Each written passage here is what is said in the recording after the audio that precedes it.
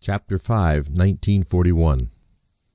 One of the most interesting aspects of the early stages of concrete placing involved the extensive use of reinforcement iron bars in the powerhouse and in the inspection galleries. Miles of heavy-gauge rebar lined the inspection galleries alone.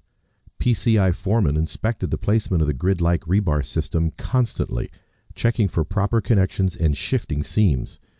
Even more difficult was the manner in which the workers had to move about. The rebar proved heavy enough for workers to climb on, thus forming a ladder-like web throughout the concrete forming areas.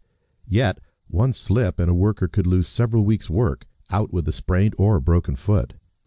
Each gallery block presented peculiar problems. Some of the blocks had extra lengths of cooling tubing, while others had electrical connections. The galleries, 7 feet in height and 5 feet in width, would provide access to inspect the interior portions of the dam. Huge cranes placed the gallery sections, already pre-poured concrete forms, with great precision. Workers then ribbed the galleries with 2-inch thick industrial rebar, providing a solid joint connection once the main concrete placing began over the top of the gallery form. Like a conductor of a great orchestra, the head tower foreman coordinated the placement of each bucket of concrete. The timing was critical. While one bucket was being withdrawn back to the head tower and lowered to receive a new 8-yard load of freshly mixed concrete, another bucket moved out from the head tower.